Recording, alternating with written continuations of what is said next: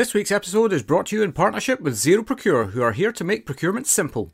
Zero Procure harnesses a network of specialists to ensure that businesses are working with the right suppliers at the right price.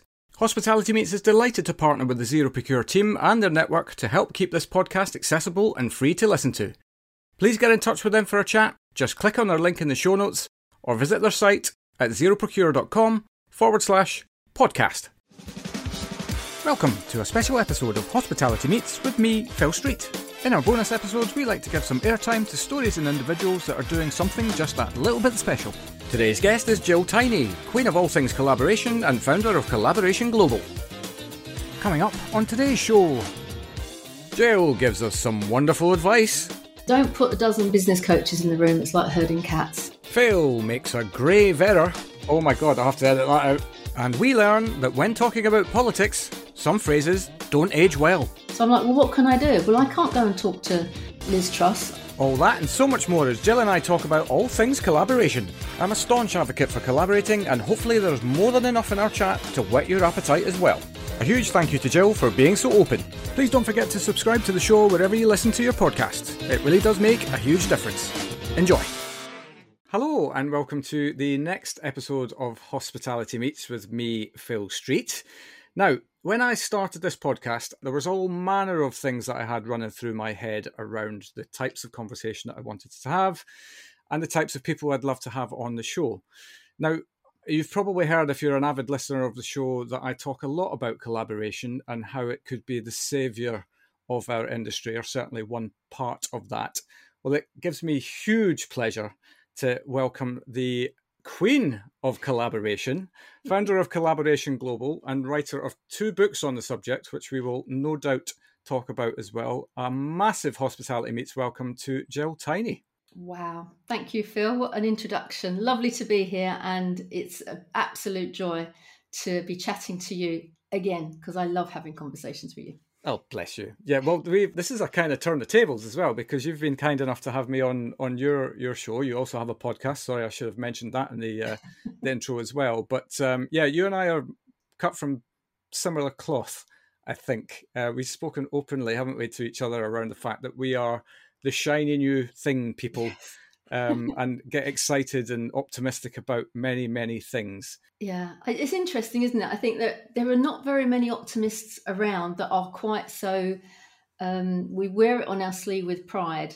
I've had people accuse me of being an optimist like it's a bad thing. Yeah. I'm like, what's your problem? Yeah, somebody's got to have a positive outlook on life.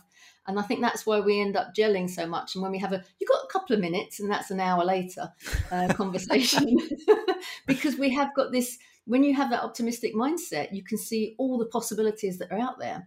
And then it's this bright, shiny object. Oh, let's do this. No, let's do that. Oh, there's that as well. Yeah. Where do you stop? But, you know, if you can't be optimistic with your life, no matter where it's come from or where you are in the space, then, you know, my nan always used to tell me when she was 96 years of age, and she remembers Queen Victoria's funeral. Sadly, no longer with us. But she used to say, always look for the silver lining. Sometimes you have to look really hard, but it's always there. Yeah, well, I mean, we live in a time where that stretches the capability in that realm, doesn't it? But no, I've always just I have a saying that runs through my head that kind of makes up part of my DNA, which is that everything is possible with optimism. And nothing is possible with pessimism, right? Other than pessimism. So that is never a truer word. That's a beautiful. That's your bumper sticker. Put that on your merch. Yeah, I love that one. Absolutely. I'll definitely. There's loads and loads of T-shirts being printed in the future for sure. Yeah. How are you anyway? It's been a while. I'm good, thank you. I've just come back from sunny Cyprus, where my optimistic side went, oh, we could have a book writing retreat here. It would be so good. So hopefully next October, I'll let you know. It'd be lovely to have you over there, because I found the most beautiful place. And ironically, it's a bit like the Lourdes of Cyprus, where they've got health waters that you can imbibe. And it's the wonderful spa, so you can go and chill out. But in the morning, you can get focused on your book. In the afternoon, you can write a little bit and then go to the spa and have a nice massage. So it's my idea of heaven. Yeah, I just want to go. If people want to come with me, that's great. But so that was a holiday. And I'm now currently doing a massive challenge to reboot my business from the point of view of getting back your mojo. You know, sometimes you come back from holiday and it's like, back in the Yeah, well, it grind. kind of Back goes in one of the, two ways, doesn't it? You come back and you're like, oh, I go have to do this again, yeah, or it's well, I'm completely reinvigorated and let's just crack on and change the world again. yeah. I think I was reinvigorated, to be fair. I'd signed up for this challenge before I went away. But it's really good if you put energy and reinvigoration with somebody that's given you massive mojo motivation. I'm on fire. So Yeah, it's like I'm getting up at like 5:30 in the morning. I'm doing the homework of the challenge. I'm planning my retreat. I'm getting things done. And there are little things that are happening, like technology when it's not working very well. It's not getting me down. I'm like, okay, I'll move that to one side and I'll think about something that I can do. yep. So this week my productivity has gone through the roof. I wish I could just put that in a tablet and take it when I do feel my mojo is down, because we all do that, don't we? Every so often it's like, I want to do that day, I don't want to do this. And other days it's like, I wouldn't do anything else in the world. It's amazing. You Frankly, have to. I had one of those days today. To be honest, I'm in the middle of a challenge at the moment. It's not a business challenge. It's for charity. I'm part of a team that's walking, cycling, swimming, running any which way they Whoa, can to Qatar and back no virtually. way, that's amazing. And today we actually made it 50% of the way there in 40% of the time. So we're ahead of schedule. Wow. But I've upped the ante on my exercise level for the last 10 to 12 days actually. And I think today it caught up with me a little bit. I've just Yeah. felt a little bit sleepy and a little bit kind of maybe my body just needs a Mm. rest. Which, I mean, it's great for the soul, of course, but it's also, you've got to listen to what's going on inside. I am a big advocate of intuition and listening to your body, and we often don't want to stop because our mindset is like, oh, I'll be lazy, that's no good, I can't be lazy, that's not a good thing. Where in actual fact, just to take a break. In fact, before I came on this call, I had a cup of tea and I thought, I'm going to watch a little bit of Tipping Point, just a Right? quiz show, 10 Yeah. minutes. It just made me go, that's nice, I have a different outlook now, rather than clicking on to one person, then talking to the next person, then having this ongoing thing. So Yeah. sometimes you just have to allow yourself to take time out and forgive yourself for not being 110% all the time. Totally, and I think that's massively important in leadership, isn't it? I mean, that's another saying. There'll be a few of them, I think, by the close of business today. But your proper leadership begins with leadership of yourself, and Mm. so I think in the olden days, he says in inverted commas, Know it used yourself. to be that the leader was the one who just soldiered on through, and everybody would look up to him and go, Hmm. look at that, I have to aspire to be like that. Yes. And that kind of lunches for wimps mentality. Whereas now, Mhm. I think it is, you've actually, showing your vulnerability is actually a massive part of leadership, and it makes people, or certainly helps people around you identify that, none of us are perfect and we all have our moments. It's Mm. about listening to yourself and then how you respond. That's how we all move forward. Yeah, I don't think this leadership of a lot of parenting was done in this way. Don't do as I do, do as I tell you. Mhm. Uh, kind of top-down mentality of like, I'm in charge. I know the answers. I'm the clever one. You do as I say. That doesn't hold weight anymore. People don't listen to that because they're like, you're not walking the talk. If you were doing things that would inspire me, and I go, I would like to be like you, then I will follow you to the ends of the earth. But what you're doing is turning up late, going home early, not getting the work done, not being kind and caring and understanding, but just being the leader of, as you say, the hierarchy, the top down command and control Yeah. kind of leader. And I think from our perspective, we've seen that shift, that change. If you're a fan of Simon Sinek, you kind of get it sucked into you. And he's right. It's leaders serve, leaders eat last. Leaders are there to care for you. The servant leader is the way forward now.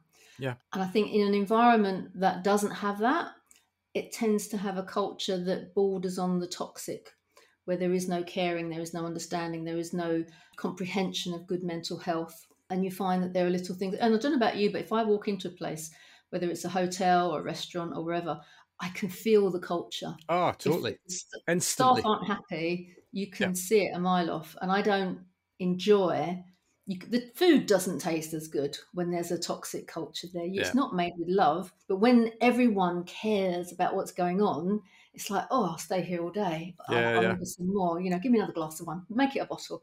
Whatever it is, you feel it, don't you? And I think that comes from the top down. And that person that owns that restaurant or that hotel are the ones that are putting that love into what they do. And everybody experiences it. And obviously, you said in the intro about me and being passionate about collaboration. And I think in the old days, collaboration was all about, what's in it for me? What am I going to get out of this collaboration? How much money are you going to make? So how much do I make out of this? And it was all very transactional. Now I advocate that true collaboration is about love and connection and a mindset of abundance. And that kind of changes the whole emphasis. And so people come to a collaboration in my world with so how can I help? What could I do? This is my genius. This is what I love to do. So how could I put that into this space and help you with what you're doing? And then all of a sudden, I get paid as well. That's great, fantastic. But the money isn't the sole reason for getting a collaboration. But it doesn't stop it happening. It doesn't stop us making money. It's not a dirty word. But when you come to something from a place of love, everything becomes easier, becomes multipliable, and becomes repeatable. People will want to do it again and again because they had such a good time. Why would you not want to do that again? Yeah, absolutely. And it's so massively important in kind of any sector, but think about a sector that is so reliant on people to make it excellent.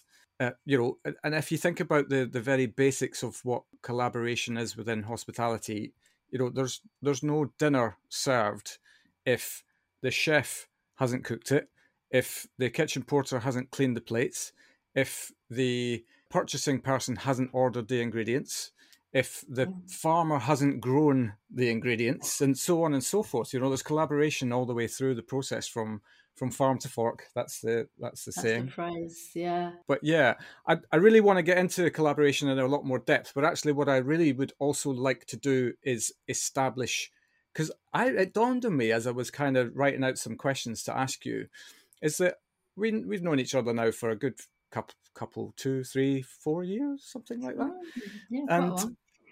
And I kind of loosely know your story, and I kind of loosely know how you got to be doing this, but I don't really know. And I think that the thing that this is why this podcast exists, is that I'm just obsessed with people's journeys and how they become who they become. Just tell us what you used to do, and how did you start becoming this sort of collaborative guru? Guru sounds so funny. Well, Phil, let me tell you the story. It started when I was about 4. No, right. I won't go that far back. It's all right. But I do remember looking at life when I was a kid and going, that's not fair.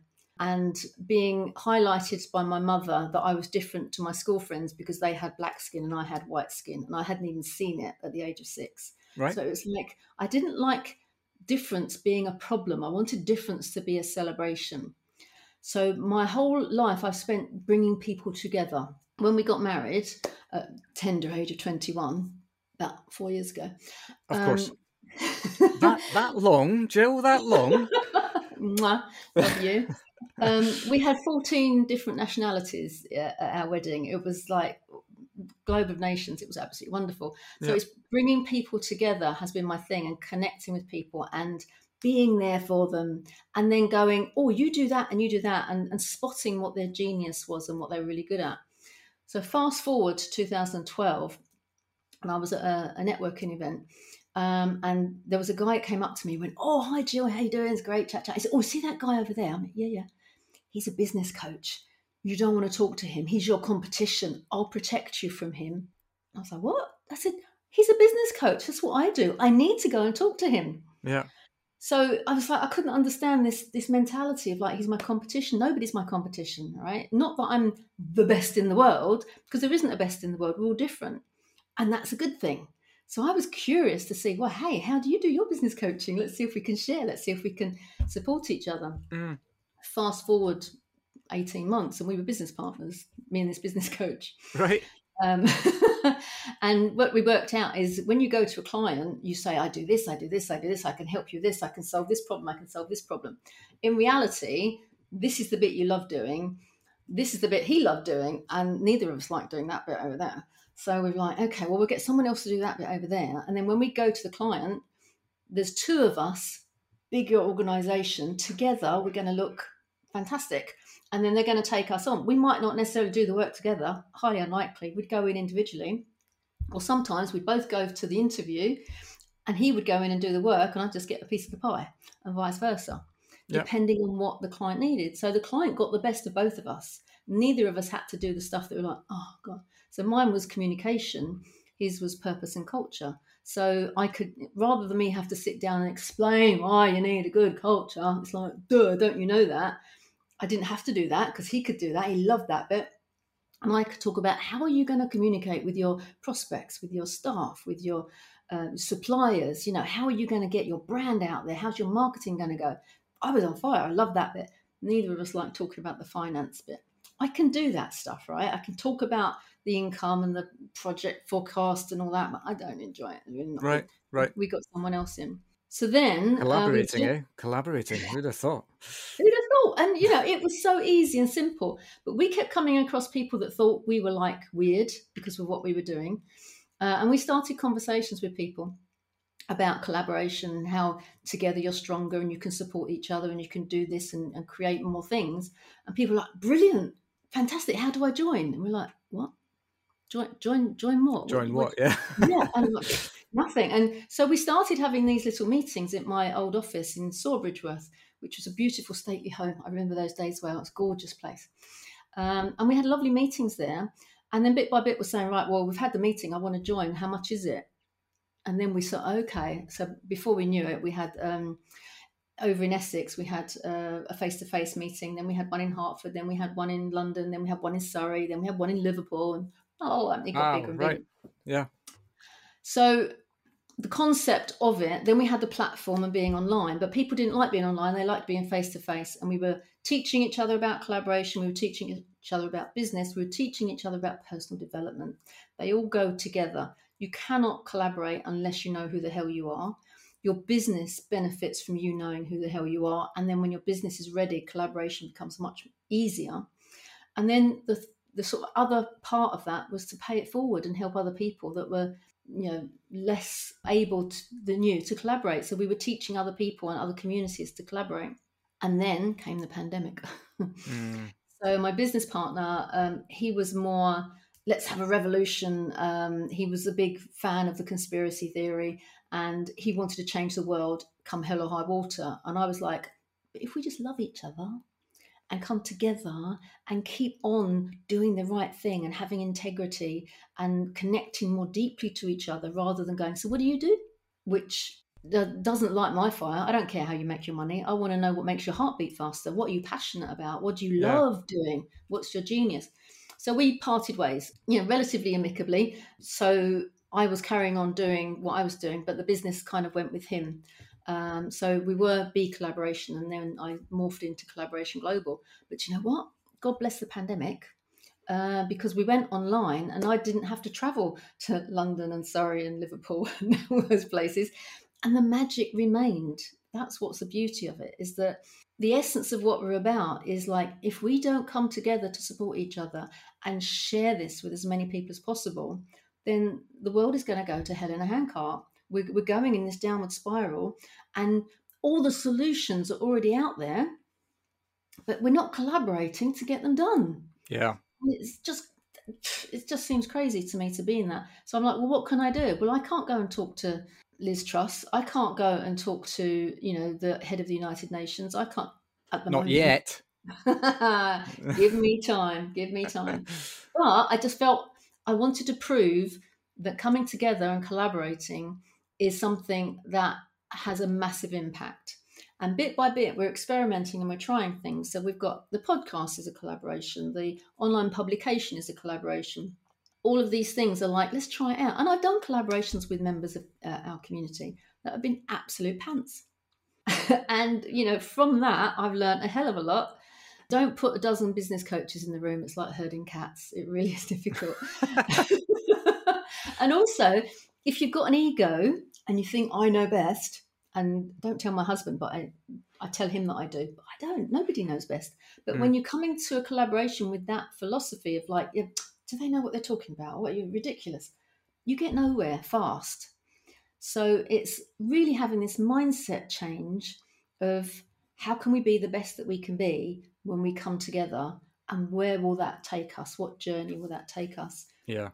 Really, for the past 10 years, I've been researching around society, anthropology, different theories that are going on, different societies that are out there, people that are currently doing things, amazing things. For example, there's a guy in South Africa who has, I've forgotten the name of it, begins with a B, Benito? No. Anyway, he's managed to talk about societies without money. And how you not so much do an exchange per se, but how you function without money. And he actually got a town in Canada to trial it. So you were getting daily or weekly updates from the mayor of the town to say how it's going with his town, not having this exchange of cash. Right. Although real cashless now anyway. But you know what I mean? It was that kind of, yeah. There are other ways to live. And I've kind of come across the people who share. Benita Matowska is a classic one, where we don't need to have stuff all the time. We can share it and we can make a difference. So I think from my experience, I believe it's possible. And I'm now at the stage where we've got a beautifully formed community. It's small. It's not as big as I'd like, to be fair, but that's my learning curve that I've been going through. Because if we had 500 members 2 years ago, I would have crashed and burned. It wouldn't have worked. But right. Now we've got things in place where if 500 people wanted to join tomorrow, I'd be like, bring it on, let's do this. And then we can tip the edge and really start to make a difference. Yeah, I mean, I think there's a cliche again, another saying. Who'd have thought? I should be writing this down. But it's a journey, right? That's the thing, and it's about making sure that you enjoy the journey as much as you can all the way through, but also accept that there's going to be bumps, accept that there's going to be things that don't quite go the way that you thought. But the point is that at least you're trying, and in that process you will win some, lose some. Some people will join you, some people will leave you, and then you'll be left with that base of that foundation of membership that really gets it and really understands and really wants to be the difference. Will give you, and I know this for a fact because I have been on the inside, and I know that you have some amazing people within your midst, and I'm still there. Thank you. But yeah, it's one of those things. I suppose you've laid it now. You're on a path. So I suppose the next question is, because you have also written about the subject twice, and I would imagine there'll be more flying around your head as well. But yeah, just give us an overview of your two books. Well, there's 4 actually, but only 2. Oh my God, I have to edit that out. No, it's okay. Because the first one was the business book. So that, I'm still by day a business coach, and by every other spare minute is Collaboration Global. The first collaboration book was me just acknowledging why collaboration is so important. So it looks at the global picture and how it comes down from the global to what would our world look like if everybody stopped mucking about, having wars and things, and actually got together and did some good and were kind to each other. I know kindness is your big bag as well. And it's not, I know we're both optimists, and it's not that difficult to be kind. And I believe 98.9% of the population are kind, and it's the odd 1 or 2 that we hear about all the time. And we think the world has gone mad, but it's not true. Most people are like you and me. More. Yeah, exactly. It's the kindness is a choice, right? It's just beautiful. About our strength to be able to choose kindness in the moments when you're tested the most. And that's, some people come up short, and some people, and we all come up short, to be honest. There's nobody in the world that could profess to being 100% kind 100% of the time. Yeah. There's moments of weakness in all of us, but it's about making sure that your moments of weakness are way less than your moments of strength. And that comes from understanding who the hell you are. And that, for people that have never experienced or explored personal development, I don't like that phrase. Come up with a bumper sticker. And it's something a bit more pizzazzy, doesn't it? Yeah. Like a bit more interesting. Yeah, but Yeah, it's like those who've never done it, you can see that they've never done it from the way they react as opposed to respond, the way they have their trigger emotions because of things maybe in their past that they've not even considered are informing their future. yeah, And it's kind of when you get that awareness around, okay, 10 years ago, I knew 1% of who I was. And now, 10 years later, I know 3% of yeah. who I am. It's an ongoing journey. You're It never really is. going to No, get to the end of it. But if you can learn enough to live on this planet with care for another human being, then you're 90% of the way there. And you've heard me say this before, but one of the values of Collaboration Global is human being first. So my belief is that we're all connected. No matter where you are in the world, whoever it is, we say we don't care whether you are black or white or sky blue, pink, gay or straight, can't decide, short or tall, fat or thin, old or young, able-bodied, disabled, whatever your difference, that label of, the diversity.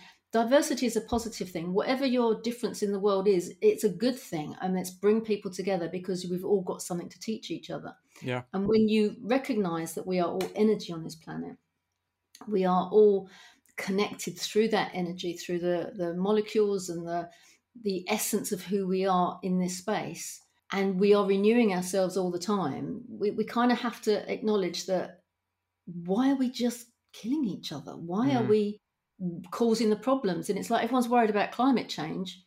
Well, you know what? The world's going to be fine. We're going to be like the dinosaurs. We'll be out of here. That yeah, we're killing ourselves. So that's where collaboration at the global space comes in. And then I look at the practical around why we should collaborate in business, but not in the way that we have been brought up to collaborate in, as I said earlier, not the transactional, but from a heart-led centered point of view. And then if you take it back to the individual, you think, well, how could an individual collaborate? Well, it's understanding who you are in order to collaborate. So there's the three sort of pronged attack. So that's what the first book was about. Why? Why would you collaborate? You don't have to. Oh, I'm introvert. I'm not going to collaborate. I'm good. I'm fine. We're all connected. Come on, you're going to need something. yeah, You can't do everything on your own. So don't be that person in the corner going, I'm fine, thank you. Because loneliness is the pandemic that we're currently going through.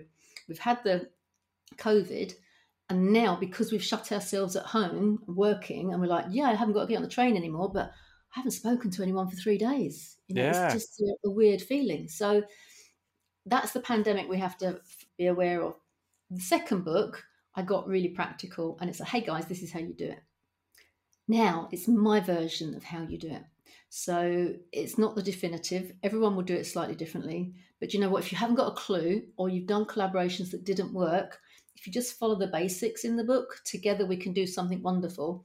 It gives you a huge outline and what will happen if it goes wrong, and how do you know if it's gone right, and what happens afterwards. So there's that pay it forward element as well in the end. So that's how the two books marry up. And one day I'll get around to putting them both together because at the moment they're two separate ones. Right. Yeah, but I suppose that's part of your evolution and journey with this as well, though, right? Is that and equally, I think it's massively important to answer the questions of why and how. They are the two things that drive us really as human beings. In any case, I've actually spoke about this in my last podcast of the last season with Harry Murray, who's an absolute legend, and he brought up Simon Sinek. Funnily enough, just can't avoid the man, can you? And he obviously talks about the start with why, but I did hear something recently from a chap called Marcus something. I can't remember his surname, and he spoke about the importance of the what.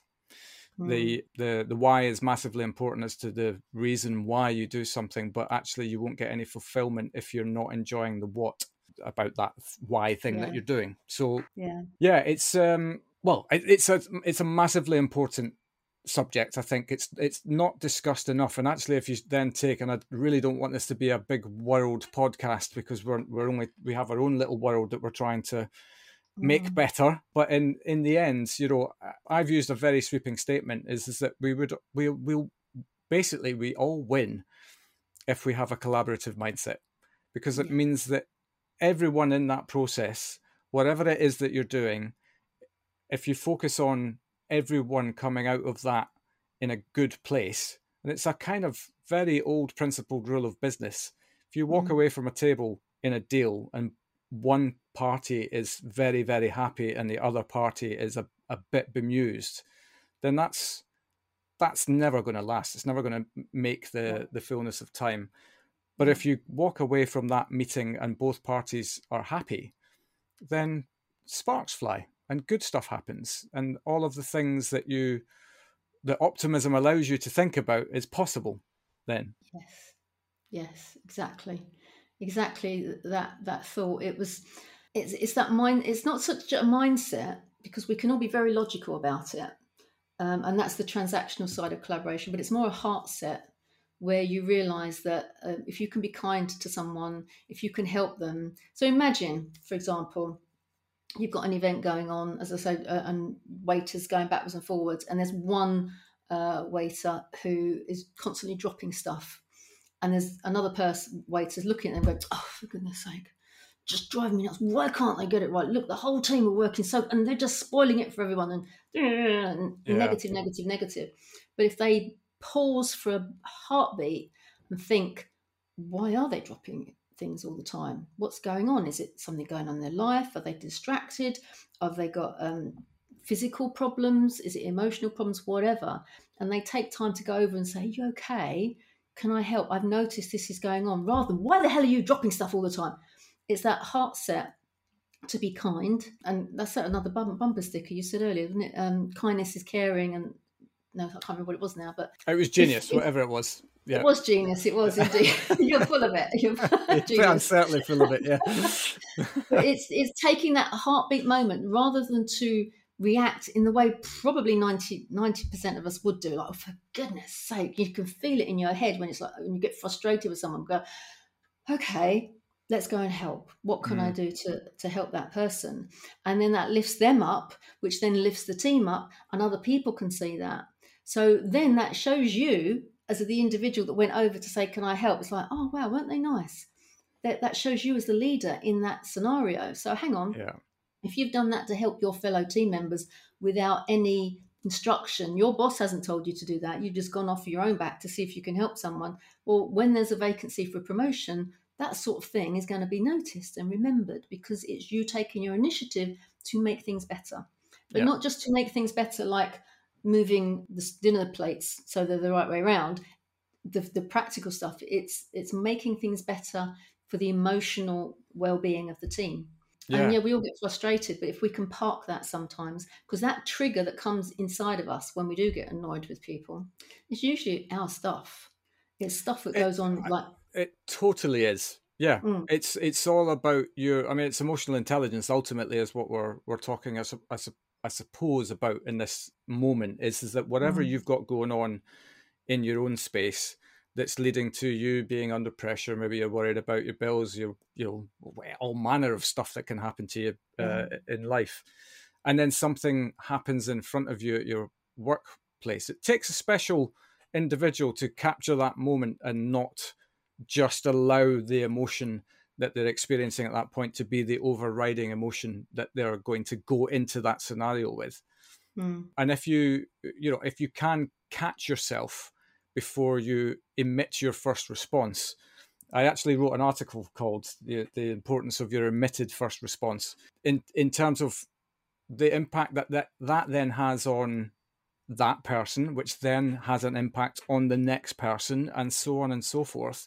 Yeah. And then ultimately, you come back from a very, very basic business perspective when it comes to hospitality, is that emotional connection that you were talking about with the team comes across in the way that you deal with the public and the way that you're delivering an experience to the guest. And therefore, if that's a positive experience for somebody, then they'll talk about it, they'll come back, all of these things. If they're just feeling that they're in a place of stress, then the likelihood is the reason why they came there in the first place was to get away from the stress. So I'm not going to go somewhere that's going to impart more stress into the situation. We had it for my birthday meal, actually, this year, back in January. We had a new restaurant opened the previous year in Bishop Stortford. We wanted to go and experience it. Went along, It was a Wednesday night in the middle of January, which is Wow, not been out a on school buoyant, yeah, wasn't a buoyant night to go out on by any stretch of the imagination. There was Yeah, maybe 7 or 8 tables in play from a restaurant that has maybe 30 odd tables. And the team were amazing, really, really amazing, very engaged. My kind of service, they were really kind of tongue in cheek, bit cheeky. I liked all that. It was really quite yeah, cool. yeah. And then I don't know who it was, but I can only imagine it was a manager of some description came into the restaurant, I think only to pick up something from staff room, whatever. Rinsed them for playing the wrong music, for the wrong atmosphere. They were just this horrible face on them about about everything. Everything was wrong. What you're doing is wrong, and all of that. And I was thinking to myself, do you know what? Rather than just rinsing them, why don't you come and ask the people who are here whether they're ruining things? Yeah. Because after she left, the atmosphere was completely different. Everybody was scared to be themselves and to bring the best version of themselves to the party for fear of retribution. And I think that's, from a collaboration perspective, I think it's certainly from my perspective, it's massively important that you, this kind of comes back to your original point about taking yourself out of the emotional equation and actually having empathy towards what's going on. And I suppose there, by definition, empathy is a massive part of collaboration. Yes, indeed. And compassion. Compassion. While you tell that story, can I give a shout out to one of my favourite hotels? Absolutely. Because of the culture that goes on there. I just love it. If you get a chance to go, I think there's 6 now. They're called the Pig. Oh yes, we've had Tom Ross, who's now the MD. He's been on the show. Amazing. And everyone, we've been to several of them now, and they're my sort of favourite place to go. And we've stayed the night and we've spent afternoons there, and they do amazing things. But wherever you go, it's the same ambience, it's the same energy, it's the staff are on it. They're like, they want you to have a good time. Yeah. Or if you go to somewhere like the Ritz, yes, I have been to the Ritz. Well, actually, I'm going in 2 weeks. You're going to love it, but you'll see the difference from the Pig to the Ritz. And don't get me wrong, the Ritz is awesome, but they are all very professional and you barely get eye contact with anyone. And as you say, when you have a little bit of a repartee and a chat with them, it's quite good fun. And it kind of makes your occasion. But at the Ritz, you don't really want to talk to anybody because you're like, oh, he's doing his job and he's very good. But the Pig, it's like they'll chat, they tell you about the wine, they love the food. They're not just telling you what's on the menu. They're like, oh my, you love this because, and it's cooked like this. And we get it from across the way and they know where it's all come from, 25-mile radius. And they brand themselves as home from home. So you can use any of the rooms, the lounges, the newspapers. It's like treating it like it's your own place. Yeah. And it doesn't take much. And I think the guy that owns it, or there's a couple of them that own it, used to own hotels as well. Malmaison and Hotel du Vin. Yes. Robin Hutton. Thank you. Yeah. That's it, Robin. And you can see where they practiced that. And they knew what they were doing, and they're like, right, let's do it properly now. And even the decor, we were playing then. Yeah, exactly. And we all learn somewhere, don't we? And the decor and everything is just very spot on. There's another one as a one-off, is the Greenhouse at Bournemouth. And they call it the Greenhouse because everything is recycled. So they are so climate change friendly. Everything they recycle, all the furniture has come from an old school or an old church and it's been upscaled. The carpets have all come from sheep and been woven and, sort of not wall carpets, but they are, it's just really clever ways. The bottles are all recycled glass. The water is recycled. I don't know how they do that. I didn't really ask. But again, everyone is so proud to be in this space, and they just show off with, oh yes, and we do this, and we do this, and it's like, oh, you're so lovely. Yeah. And that just comes across. Why anybody would want to run hospitality space with command and control is beyond me, because it just, that energy just, and I think people know about that more now. There's not many places like you've just described, I think. Yeah. Maybe that manager or owner was having a bad day. Well, and that could also be the case, right? And that's the, and that's for me to, I suppose, get that solid in my brain again that actually they could have just come off the phone and had the worst news ever and just walked into that in that moment, and it comes down to that ethos. Another ethos that I like to live by is that simple phrase. It's not my own. I nicked it from a movie, but it's forget everything you think you know. Like you don't know what whoever, if you're coming into a collaboration or you're coming into a deal that you want to make with a company. There was this old adage of, I remember being taught this all the way back at the beginning of my career, that if you're going into a room to make a deal in business, is that you be the most prepared person in the room. Like, you know more than everyone else, and you spend time to get yourself that way. And whilst I believe that some of that rings true, it's good to know what you're going into, for sure.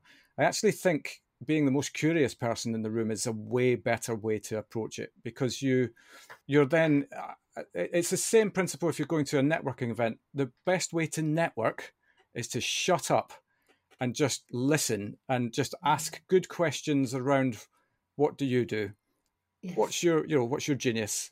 What do you get out of bed for in the morning? All of these sorts of things, because then you, and actually I've learned this over the years with networking, if you take that approach and you do it for long enough, you literally can sit or stand in the one place and the room comes to you gradually. You don't, it's such a, you literally don't have to do any steps at all. Yeah. You just let the room come to you. So it's, I think it is. It's just about parking your ego, isn't it? You don't know anything about the other person other than what might be available in the stratosphere. And let's face it, we all are responsible for making ourselves look good on things like LinkedIn and the like. Yes. But ultimately, these things tell you nothing about the human. And so go into every conversation that you have with somebody as if, what's that line in Philadelphia? Talk to me as if I'm a 6-year-old. I thought I invented that one. Yeah. It's true though. I used to be a networking tart, to be fair, and I would go in and I would be training people. I used to train people on how to network, and I used to train the franchise owners and the directors and everything on how to do it.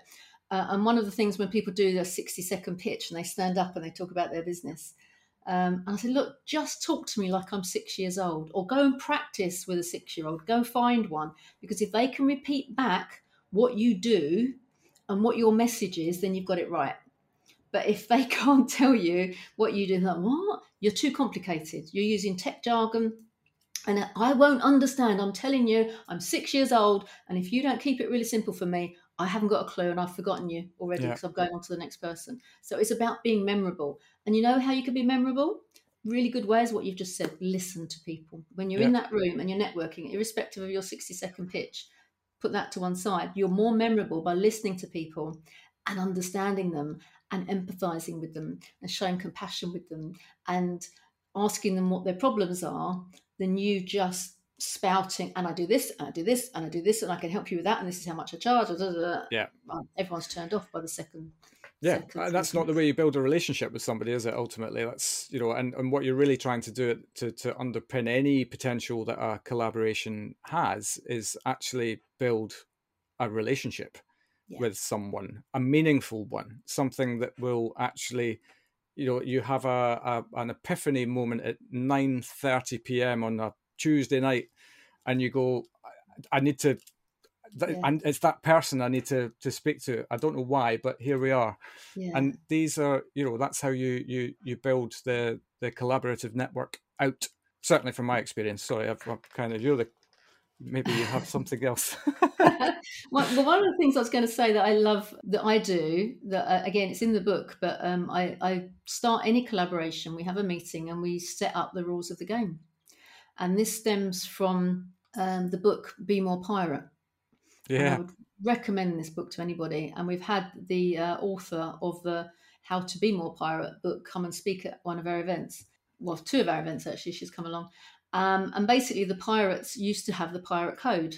And they were ahead of their time, sort of 300 years ago. They would have same-sex marriages. They would share out the bounty. There was no one person in charge, although there was a captain. There was always the first mate, and there was more than one person in charge. But they all chose what was going to go on the pirate code for that voyage.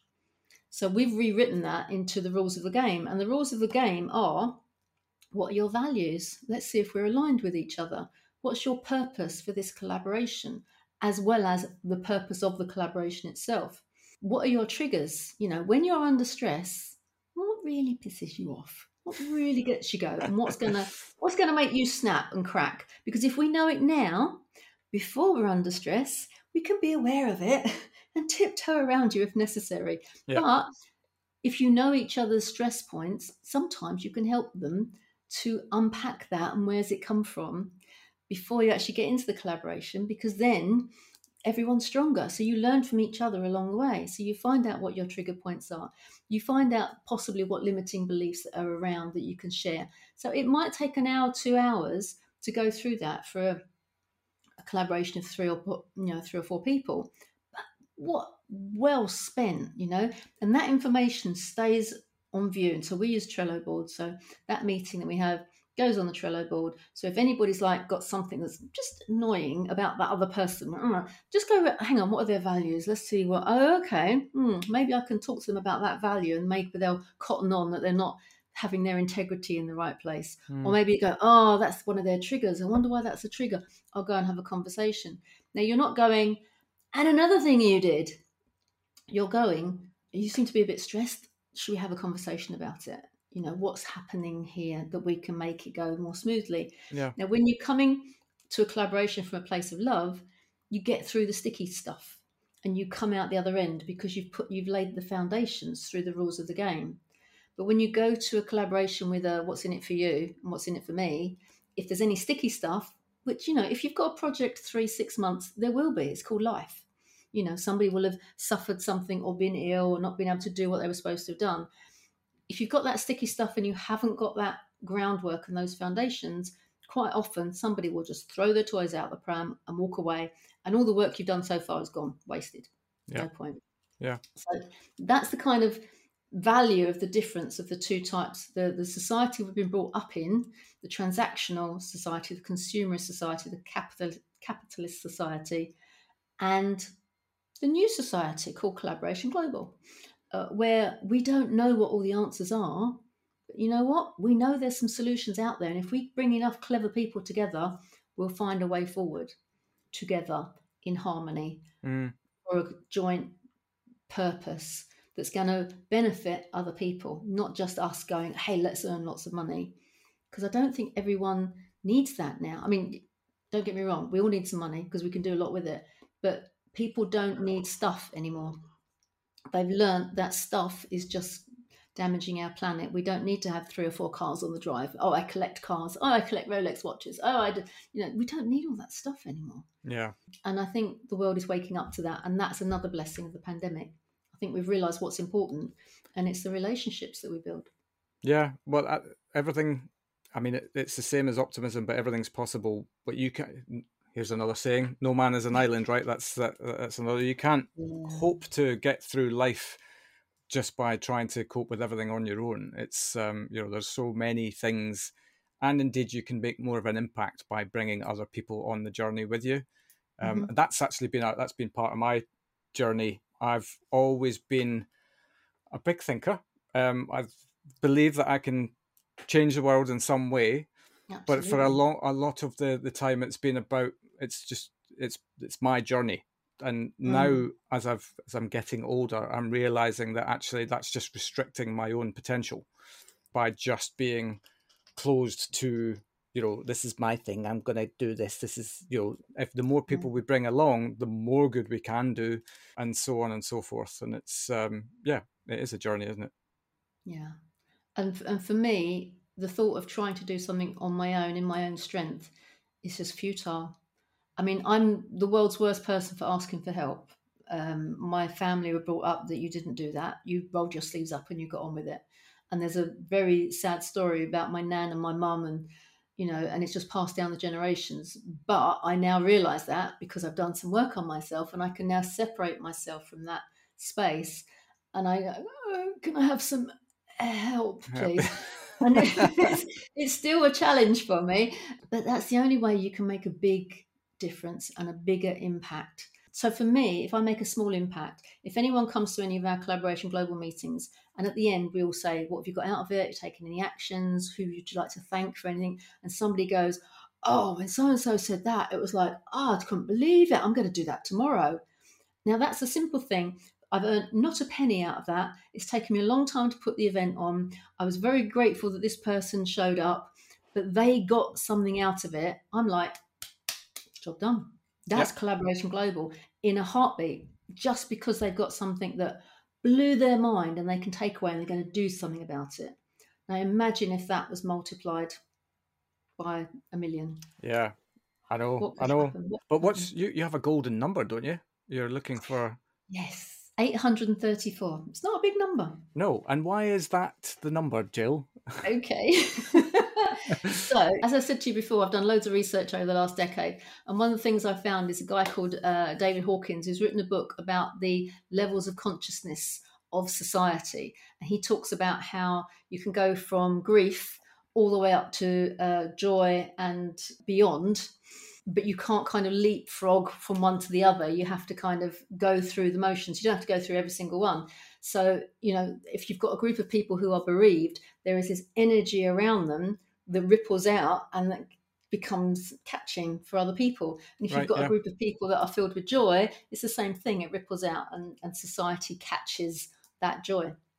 So he's saying that there's a mathematical equation whereby if you have a group of people with a culture that is dynamic and ongoing, if you have enough people within a society, and that mathematical equation is something like 1% of the square root of the population, or it could be the square root of 1% of the population. Don't quote me on it, read his book. Yeah. But somebody went away and did the calculation for us and came back and said, for the UK, it's 834. And I'm like, hello, that's a doable number. Because if Collaboration Global gets big enough, 834, it then creates this boom effect where people are aware of the culture, get attracted to the culture because they're like, hang on, this is interesting. What's going on over here? They seem to be having a good time. They seem to be doing a lot of collaborations. They seem to be generating a lot of interest and noise and income and what's going on. Yes. And then we get the exponential growth. And then it just hits the tipping point and it goes. So, I'm not sure if his theory is right. I'm not sure how often he's proven it, but it makes a lot of sense to me. So I'm going to go with that. I'm going to believe that and see if I can keep plugging away. And, I might not see it in my lifetime, but I just feel that, as I say, if one person gets something out of it, I'm happy. But if I can get it big enough that it gives us a seat at the table to talk to people that have no concept of what you and I have been talking about today. They've done no personal development. They've been a politician or something like, or that was a controversial statement, but very true. That's going to go in the quote, isn't it? Or somebody that's been in industry, for a long time and one of our leaders of industry, but they've actually, maybe they're a narcissist and they've not actually caught up with any personal development. It's like they don't have a clue of what we're about, but I'd love to be able to share with them and they'll listen to me now and go, oh, she's silly. She's talking all about love. What is, soft skills? What's that's all about? No. And then she's such an optimist. Oh, she's so naive. That's what I would get now. But if we had a community that was bigger and people were getting it and people were collaborating and we were living from that place of love and connection and abundance, which is a huge mindset and a huge heart set, there's enough out there for everyone. It's just the distribution's a bit wonky at the moment. Yes. We don't have to have homeless people. We don't have to have food banks. Every time I say that, I think of my mother. She would be mortified, having gone through World War II with rationing, and now to find out there are food banks in most towns.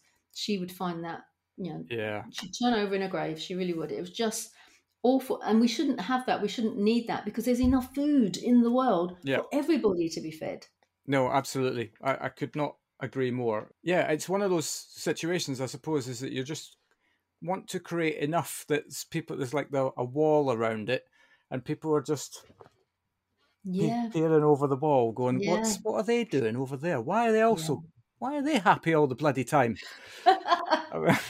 Yeah, and sometimes we're not happy all the time, but we know a better way of getting out of it. Yeah. Because of this awareness, and also if somebody is unhappy in the community, they've got people they can go to say, I've had a really bad day, it's been terrible. And they're like, oh, okay, how can I help? What can I do? Yeah. Without having to go to a coach and pay them a fortune, or, it's just a phone call to someone that's looking after them, who's going to be there for them, who's committed to say, right, I'll be part of that group of people that's going to look after each other. So we're all kind of connected in those ways. And yeah, Phil, it is naive, it is optimistic, but you know what? When it works, it's just so joyous. And when people come to the guest meeting and they go, I don't know what it is, but it's a different energy in here. That fills me with joy, because that's what we're aiming for, different to what people are used to. It's this goldfish bowl where normal life, pre-pandemic, out in the world, the media, the world that we know, education, political system, is the murky water. So if we're a goldfish swimming around in this goldfish bowl full of murky water, you kind of get used to it, and you don't even see it as murky. You think that's what life is like. And I want to consider that people can go into this fresh, clean bowl of water. They can jump from one to the other and look around and go, oh my goodness, look at how dirty my old water was. And this is amazing. This is fresh. People listen to me. People care about me. People want to help me, and I want to help them. And I want to see if we can collaborate, and I want to see if we can do great things for all those poor people that are still left in the murky water. Yeah. It's not too much to ask, is it? It's definitely is not. And actually, you used the word naive there. What I've come to learn only recently, and this came from another conversation that I had with founders of the Manchester Gin Company, which is lovely, by the way. Okay, I'll check that one out. Thank you. And they spoke about the fact that they probably wouldn't have a business if they hadn't been naive. Oh, and I really loved that. I really loved the concept of actually naivety can be the thing that doesn't hold you back. It's like, we're just going to do this and we don't have a clue what we're doing, but we're going to do it. But if they had taken a moment to think all of that through, we might not be talking about a world-class gin product that's hit the marketplace. And I wonder then how many businesses are the same.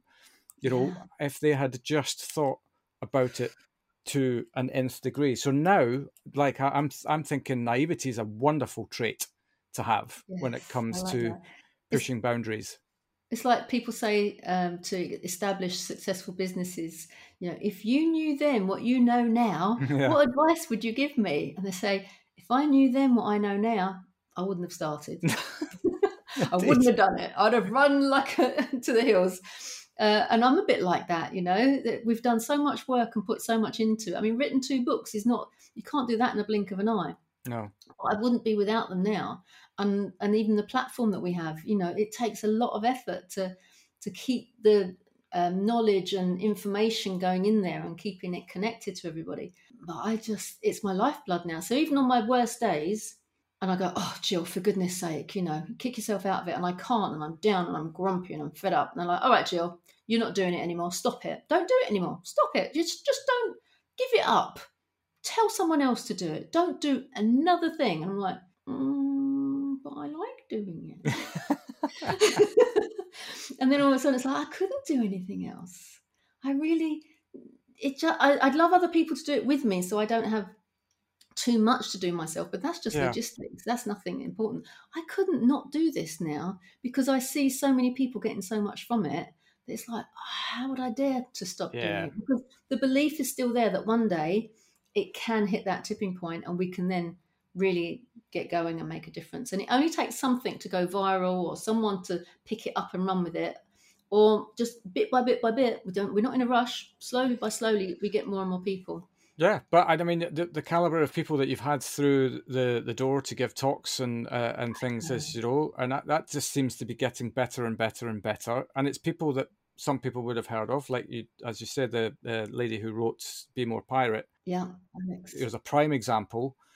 But then there's other people that you wouldn't have heard of who have just as much genius around their chosen specialist subjects. And I think it is, as you say, the thing for me that I've always loved about it is that you could, whatever kind of a day you're having, you can go into your group and you'll come out of it just feeling like everything's possible again. Like I've been re-energized. People have just given me their energy free of charge, and you know, and I feel like I can do this again. Like I can crack on. And you guys absolutely saved me through the pandemic in terms of that moment whereby I wasn't sure what was going to happen business wise. How, you know, is there any income? I don't know. What am I going to do if that is going to be the way forever now? Blah, blah, blah, all these things. And actually just to have a positive focal point of a place to go was heaven. Absolute heaven. Thank you. Oh, that's good to know. Thank you. Bless. I'm not going to cry. I think it wasn't tissue. Yeah, it's a bit like that. And it's those kind of stories that we get like that. I mean, there's an old one that I tell again and again about a guy who, this was when we used to meet live, was doing a presentation. He was a very slick, very cool dude. He was a sales guy. And he, at the end of his presentation, happened to mention that he hadn't spoken to his dad for a little while. And you could see the audience kind of go, oh, okay. And then after the meeting, people came up to him and gone, why haven't you rung your dad? Why haven't you spoken to your dad? What's going on? No, it's fine. It's fine. I don't need to talk about it. And let's ring him up. Why don't you be the grown up, ring him up. And he wasn't going to do it, but people kind of nudged him to do it. To the extent that we gave him some coaching around it, and we sent him on a little course to go on, which he did. He's like, oh, all right, I will. And bit by bit, and this was over a period of about 6 months. And then he came back and he said, oh, could I just mention something at the end of the meeting? We're like, yeah, sure. So he stood up at the end. He went, thanks to you lot. He said, I've made that phone call and I've spoken to my dad. And because I've spoken to my dad, I've now spoken to my brother, who I also hadn't spoken to for 7 years. Last weekend, my dad came to my house and met his grandchildren that he didn't know existed. My children got to meet their granddad that they didn't know exist. Fast forward a little bit, everyone's happy families and it's lovely. But a year later from that date, his dad died. Jeez. So if people in the community hadn't cared enough to just keep on why don't you ring him? What was so bad? Go on. Is there nothing you can... And that was coming from some people who had been abused by their dad when they were young, and they'd actually nursed him when he was dying. So, and she was saying, look, I've had this experience. You've got to forgive your dad. You've got to let it go. Pick the phone up and call him. So it was extraordinary, the stuff we learned about each other in that. But that's a typical example of nobody earned any money out of that, but it was priceless to that guy. Yeah. I mean, what to say? I mean, the power of forgiveness. There are, if ever you have any doubts of what's forgivable, just go onto YouTube and enter in stories of forgiveness. Oh my God. Yeah. It's but you know, without it, there's so many. Again, forgiveness is just it's something, and it's very easy to say this, of course, if you're not in a situation whereby you don't have anything particularly, you know, dark that you need to, you know, get past and the like. But there are phenomenal stories of forgiveness. It shows you that everything is possible. Again, I would say that though, wouldn't I? Well, when I hear one particular lady tell us this story about how her dad had abused her from the age of about 5 to 16, and she thought it was normal. She thought everybody woke up screaming and had nightmares every single night. For 40 years, she had nightmares until she found somebody that helped her with that. And in one session of thought field therapy, she was cured, and she slept the night, and she's like, oh my God, is this what normal people are like? So she went, I need to find out how to do that. So she did. She went off and she got trained in it, and then she helps other people with all of their kind of issues, and then she was able to forgive. So sometimes you have to go through some therapy or some treatment in order to but again, away that. That's a collaborative process as well, isn't it? That's the thing, is that there are definitely circumstances that will hit your life that you can't deal with on your own. You don't have the tools, or you can't get out of your own way in order to get to that thing that you need. And sometimes you need somebody to help you get there. Yep. Where, as you say, no man is an island, and knowing you've got someone you can call on, even if they're not your nearest and dearest, sometimes it's better to call on people that aren't your nearest and dearest, so that you can be open and authentic and genuine, and be your real self, and then you can get to the nitty gritty of what's holding you back. Sometimes you don't know what's holding you back, and you get that opportunity to have that conversation, and they ask you the right questions, and you're like, damn it, that's good. Yeah. Absolutely. I'm a little conscious of time, but there is a question that I'd like to ask you, I suppose, as a kind of takeaway for the listeners and anyone who's kind of had their interest sparked in collaboration. Where should somebody start if they're interested in collaboration, and what tools do they need in order to become a master collaborator? That's two questions. Oh, okay. What tools do they need? I think they need to be connected to who they are. And that might mean going to, get some support, get a personal life coach to kind of pick away at, what are your limiting beliefs? Maybe you don't even know what they are, but everyone's got them. What are your triggers and why are they there? And understand what drives you, what motivates you. Do you have a purpose? Do you understand what your genius is? Do you know what your talent is? What legacy do you want to leave? All of these little questions, it kind of gives you this ownership of self, who you are and what you can create. And then you go and mix with other people that are like that. And you go and mix with other people that have got a similar purpose to you. And you go, this is what I want to do in the world. This is the legacy I want to leave. Someone else will go, actually, I'd like to, should we have a chat? Because I'd quite like to do that as well. Or this is my passion. And how did you know that? And let's do something together. And then you come together and then you just go and get the book. Together we can do something wonderful. Yeah. And you just follow that format to that collaboration, and you can create something amazing. And don't think about it too hard, because if you think, oh, it's never going to happen, I could never do it. Sometimes if you think I want it done by next Christmas, you might be a bit too optimistic. Here's me saying a bit too optimistic. But making a start is the first thing, and it's asking for help, and that's tough for some people. But it is asking for help and finding the right people in there. So yeah, get to know yourself, and that's a huge asset for your business, for everything. That's that sense of, I'm worth it. I am good enough. I can do this. I will do this. I'm going to do this. I'm going to do it now. And it's that kind. But having that energy in you lasts for so long. So be around other people with that energy, and you fuel each other going forward. And then when you're in a collaboration, you'll find the energy. Oh, I'm really high energy today, and then tomorrow I'm a little bit low, and they're a bit high, and you work together to create it. So bit by bit, don't have to put a timeline on it, but you'll pull it together. And before you know it, you've done a substantial body of work that you can look back on and go, that was me. I did that. That's incredible. Yeah. And you'll see the people that you're helping, because that's the ultimate collaboration. The first thing is, who is this collaboration going to help? And once you know who you're going to help, that's your motivation. And you, how dare you not do it? Yeah, you've used that one on me before. But it's true. Like, especially if it's a genius idea and the world needs to know it.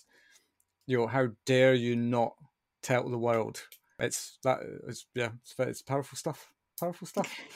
We'll finish that book one day. I'm not going to let you off. No. It's that. But this is the thing. Maybe you and I need to speak more often, because every time I come away from conversations with you, I'm re-motivated to get back writing again, because I think probably within me there's still that little bit of self-doubt that I'm good enough, and every time we have conversations and I hear myself out loud, and this is not me trying to be arrogant, I like we were talking earlier on about kindness, and I was going, look how you just reeled that stuff off, Phil. Like, something here. So so I'll have you back on next week if that's all right. Okay. Can I have a regular slot? Yeah, indeed. No, that's great. If people want to pick up your book, I'm assuming a large online retailer will have said that's books. That one that's Yeah. The forest, the Amazon forest person. Right. Yeah, if you just look for me, GILLTINEY, you'll see all the books there. Brilliant. Yeah, all 4 of them. All 4 of them, yeah. And if they want to learn more about Collaboration Global or just reach out to you to learn more about you and what you do, what's the best method for them to do that? Well, you can go to collaborationglobal.org, the website, and then on there's a little link that you can click to book to come to one of our sessions, and they're always the last Tuesday of the month, 3 till 5 UK time. You can find me on LinkedIn, just look for Jill Tiny, or you can send me an email. Old school, eh? Yeah. GILL@collaborationglobal.org. Fantastic. Jill, thank you so much. I can't believe it's taken us this long to do this, to be honest, but given the fact that the podcast is nearly 2.5 years old now, but there we are. Ouch. Jeez, how did that happen? You got there in the end. Thank you very much. I appreciate it. No worries at all. Take care. Cheers. Bye-bye. And there we have it. If you've had your head turned by the thought of being more collaborative, then you really should reach out to Jill. She is awesome. A huge thank you to her for coming on the show. We'll be back on Wednesday at 8 p.m. with another belter of a story from hospitality, but until then, thanks for listening, and we'll see you then.